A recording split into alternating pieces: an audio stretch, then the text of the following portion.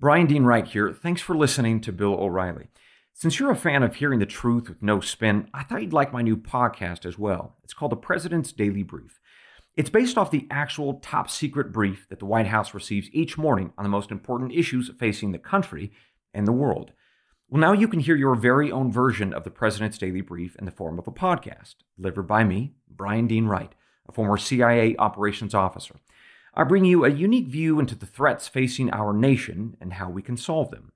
So please enjoy today's episode of the President's Daily Brief, and if you like what you hear, please follow or subscribe on your favorite podcast platform like Apple or Spotify or iHeart, because it's the brief you need to run the country you deserve. It's May 17th. You're listening to the President's Daily Brief. I'm your host and former CIA officer, Brian Dean Wright. Your morning intel starts now. The brief you're about to hear is in the same spirit of the actual President's Daily Brief, which is a top secret summary of the most critical events in the past 24 hours, all delivered to the President each day by the nation's spy masters.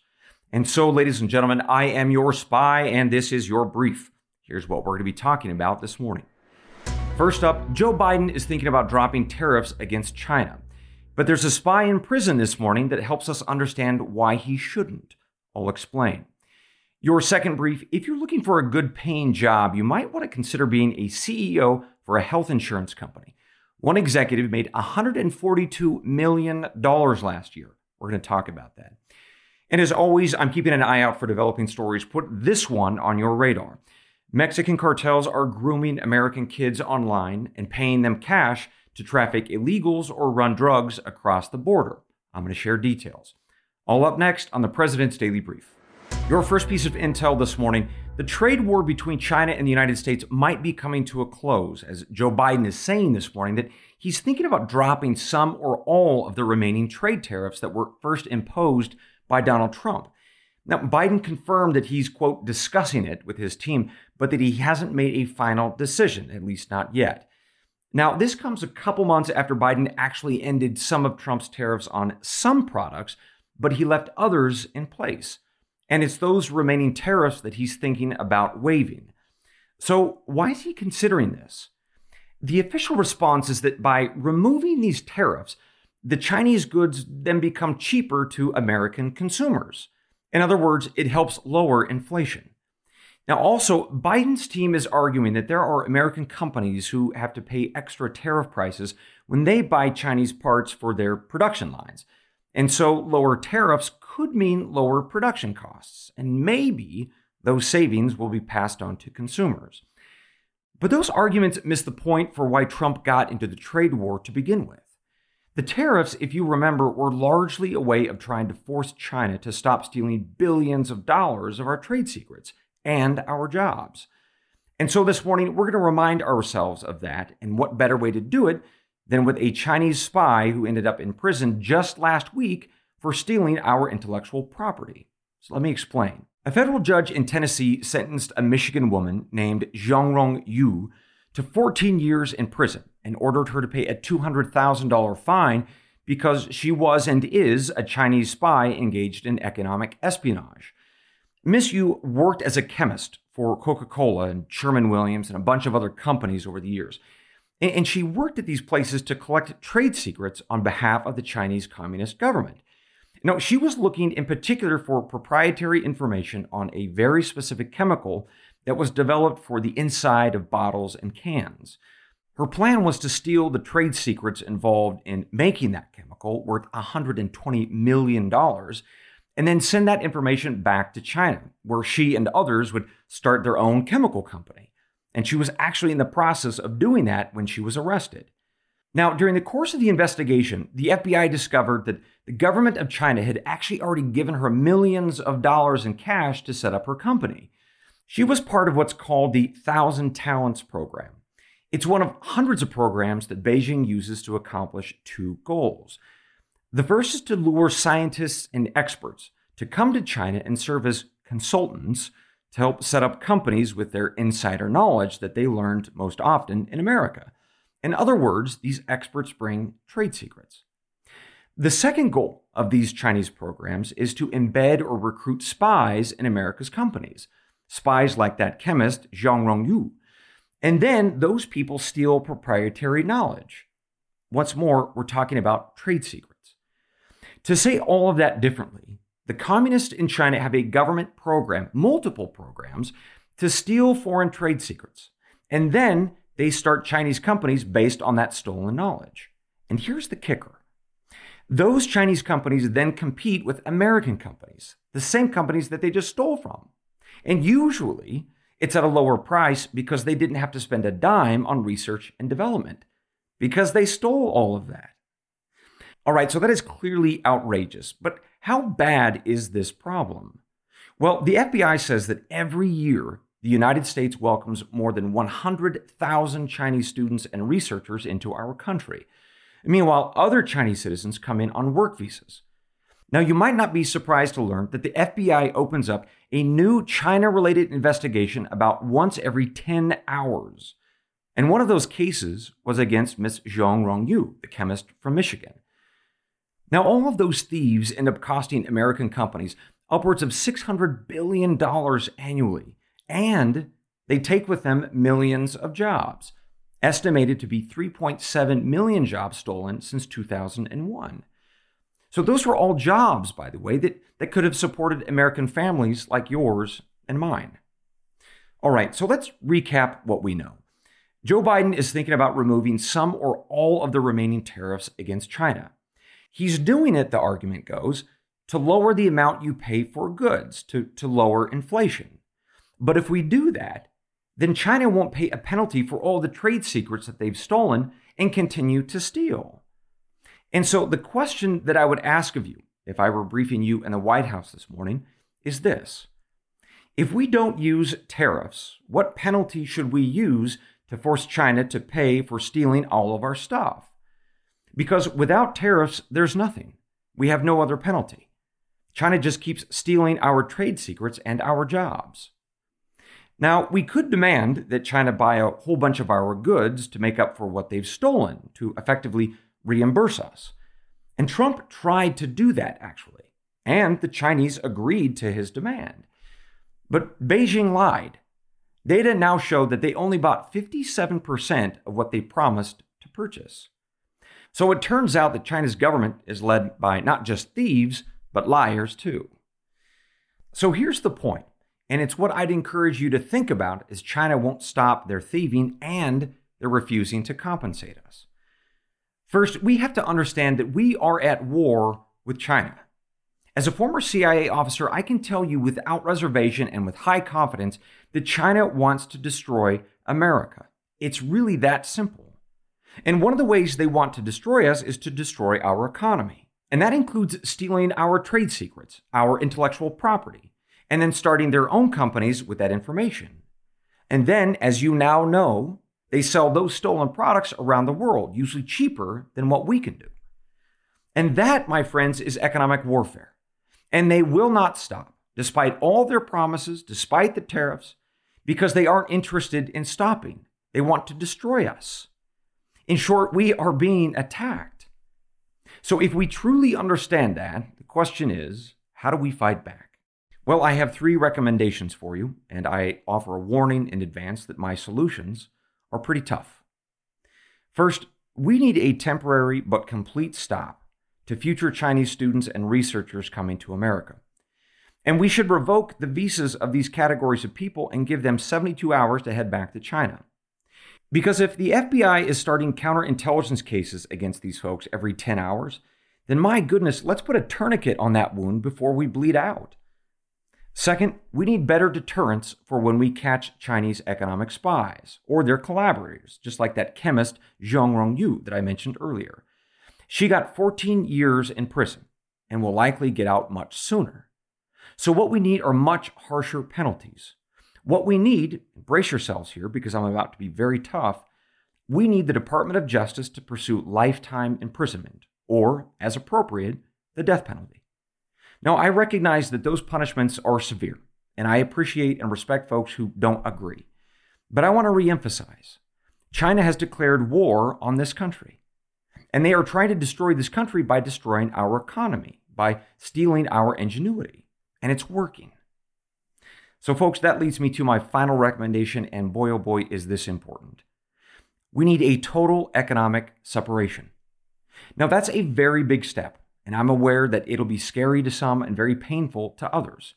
Because over the past 25 years, American companies have gotten very used to Chinese factories and their cheap labor.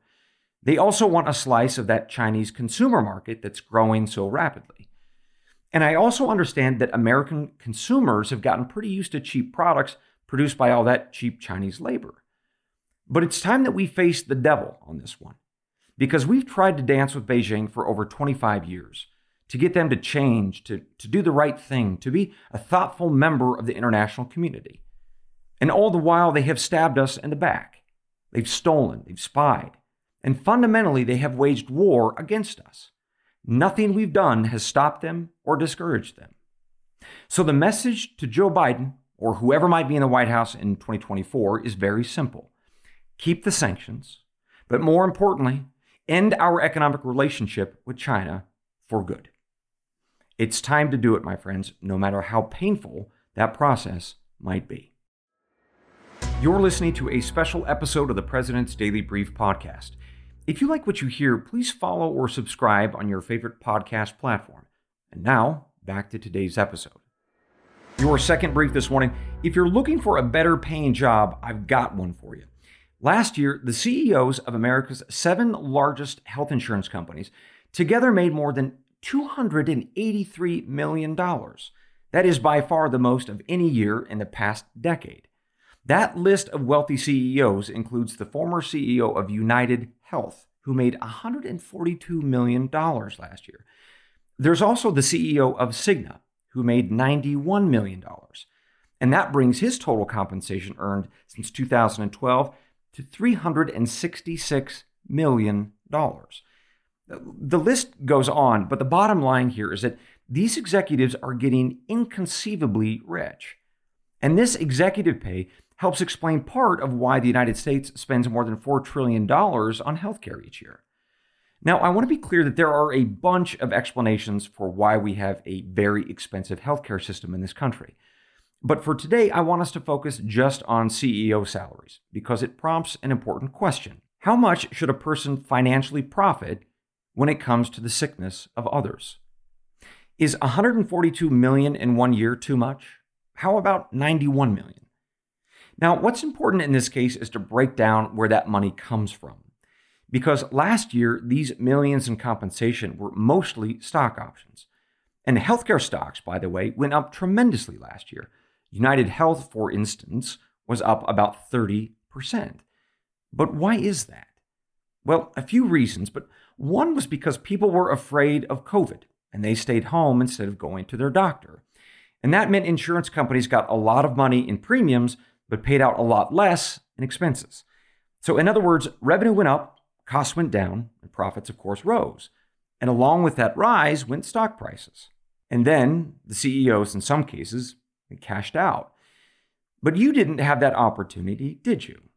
Because last year, for Americans on employer-based health insurance plans, you and your company paid just under $2,000 a month for your premiums.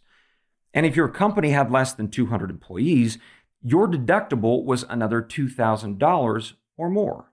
That data, by the way, are from the Kaiser Family Foundation. The point here is that you and a lot of other Americans paid out a whole bunch of money last year on health insurance. And a lot of that money went to the CEOs of those health insurance companies.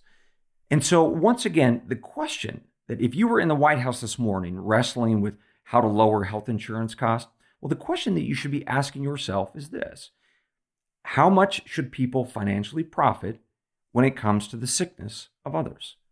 Because however you answer that question, I think that most reasonable people would probably look at those $100 million annual salaries and think to themselves, something about that number tells me that something here just isn't right. And that is exactly how you'd pitch your solutions to the American people. As always, I'm watching a few other stories this morning. Put this one on your radar. Mexican cartels are using social media to recruit America's children into smuggling illegal immigrants and running drugs across the border. That's the message from both the governor of Texas and the attorney general of Arizona this morning. They're warning families that kids, especially in border states, are being approached by the cartels through modern technology, specifically using the apps of Snapchat, Instagram, and other social media platforms. The pattern here seems to be this. A cartel member will befriend a teenager via one of these apps and keep it casual for a time, but then eventually make an offer, up to $16,000 a day if they agree to ferry illegals across the border in their car or smuggle hidden packages of drugs. So if the teenager expresses interest, the cartels will actually teach the young drivers on how to evade capture or deal with law enforcement if they're caught. So for instance, kids are told to drive at very high, very dangerous speeds to avoid or to lose cops. And if they're ever caught, they should take comfort in knowing that incorrectly, they won't be prosecuted for their crimes because of their age. So this is happening in southern border communities, and I can tell you that living in southern Arizona, I've seen it myself in Cochise County, which is right along the border. One chase that I saw ended with arrests of both the driver and the illegals. But chases like that are the ones that end well. Others don't. A number of months ago, a 16-year-old American boy, he was smuggling illegals in that same Cochise County, and he was racing through an intersection. Well, horrifically, he struck another vehicle. He was going over 100 miles an hour. The vehicle that he struck was driven by a local grandmother, Wanda Satoski, and she was on her way to meet her son for her 65th birthday, and she didn't make it. That's because she died in that accident. By the way, it's not just social media that the Mexican cartels are using to recruit our kids. They're using video games too. There's a case in Texas where a cartel used the game Grand Theft Auto to recruit a young lady to their cause. She was playing the game, and a fellow player named George befriended her. And then after months of talking, they met in person in Phoenix. Now, George asked her if she'd like to help ship some electronics from Mexico to Arizona. Made it sound pretty benign. And he offered her $2,000 a trip to do it. And like most kids, she thought that that sounded like an amazing deal. But what she didn't know, as she drove her Jeep Cherokee into Arizona from Mexico, was that all those electronics were actually packaged meth, about 130 pounds of the stuff. Customs and Border Patrol agents found it, thank God, and now she's in very, very big legal trouble. And George, as you might have guessed, is nowhere to be found. So folks, I will be following these stories very closely over the coming weeks and months. In the meantime, I advise you or those you know to closely monitor who your children are socializing with on their electronic devices. Because as of this morning, they may be knee-deep with a Mexican cartel and not even know it. And that, ladies and gentlemen, concludes your morning brief. As always, we close out the show reminding each other of why we are here, talking about our country and our world. It's the creed of every good spy and every smart American. It's from John chapter 8, verse 32. And you shall know the truth, and the truth shall make you free. I hope you enjoyed this preview episode of the President's Daily Brief. A very special thanks to Bill O'Reilly for allowing me to share it with you. And remember, if you want to start your day with a critical, fact-based podcast that will help you understand your country and the world, please subscribe or follow the President's Daily Brief wherever you get your podcasts. So thanks for listening and have a great day.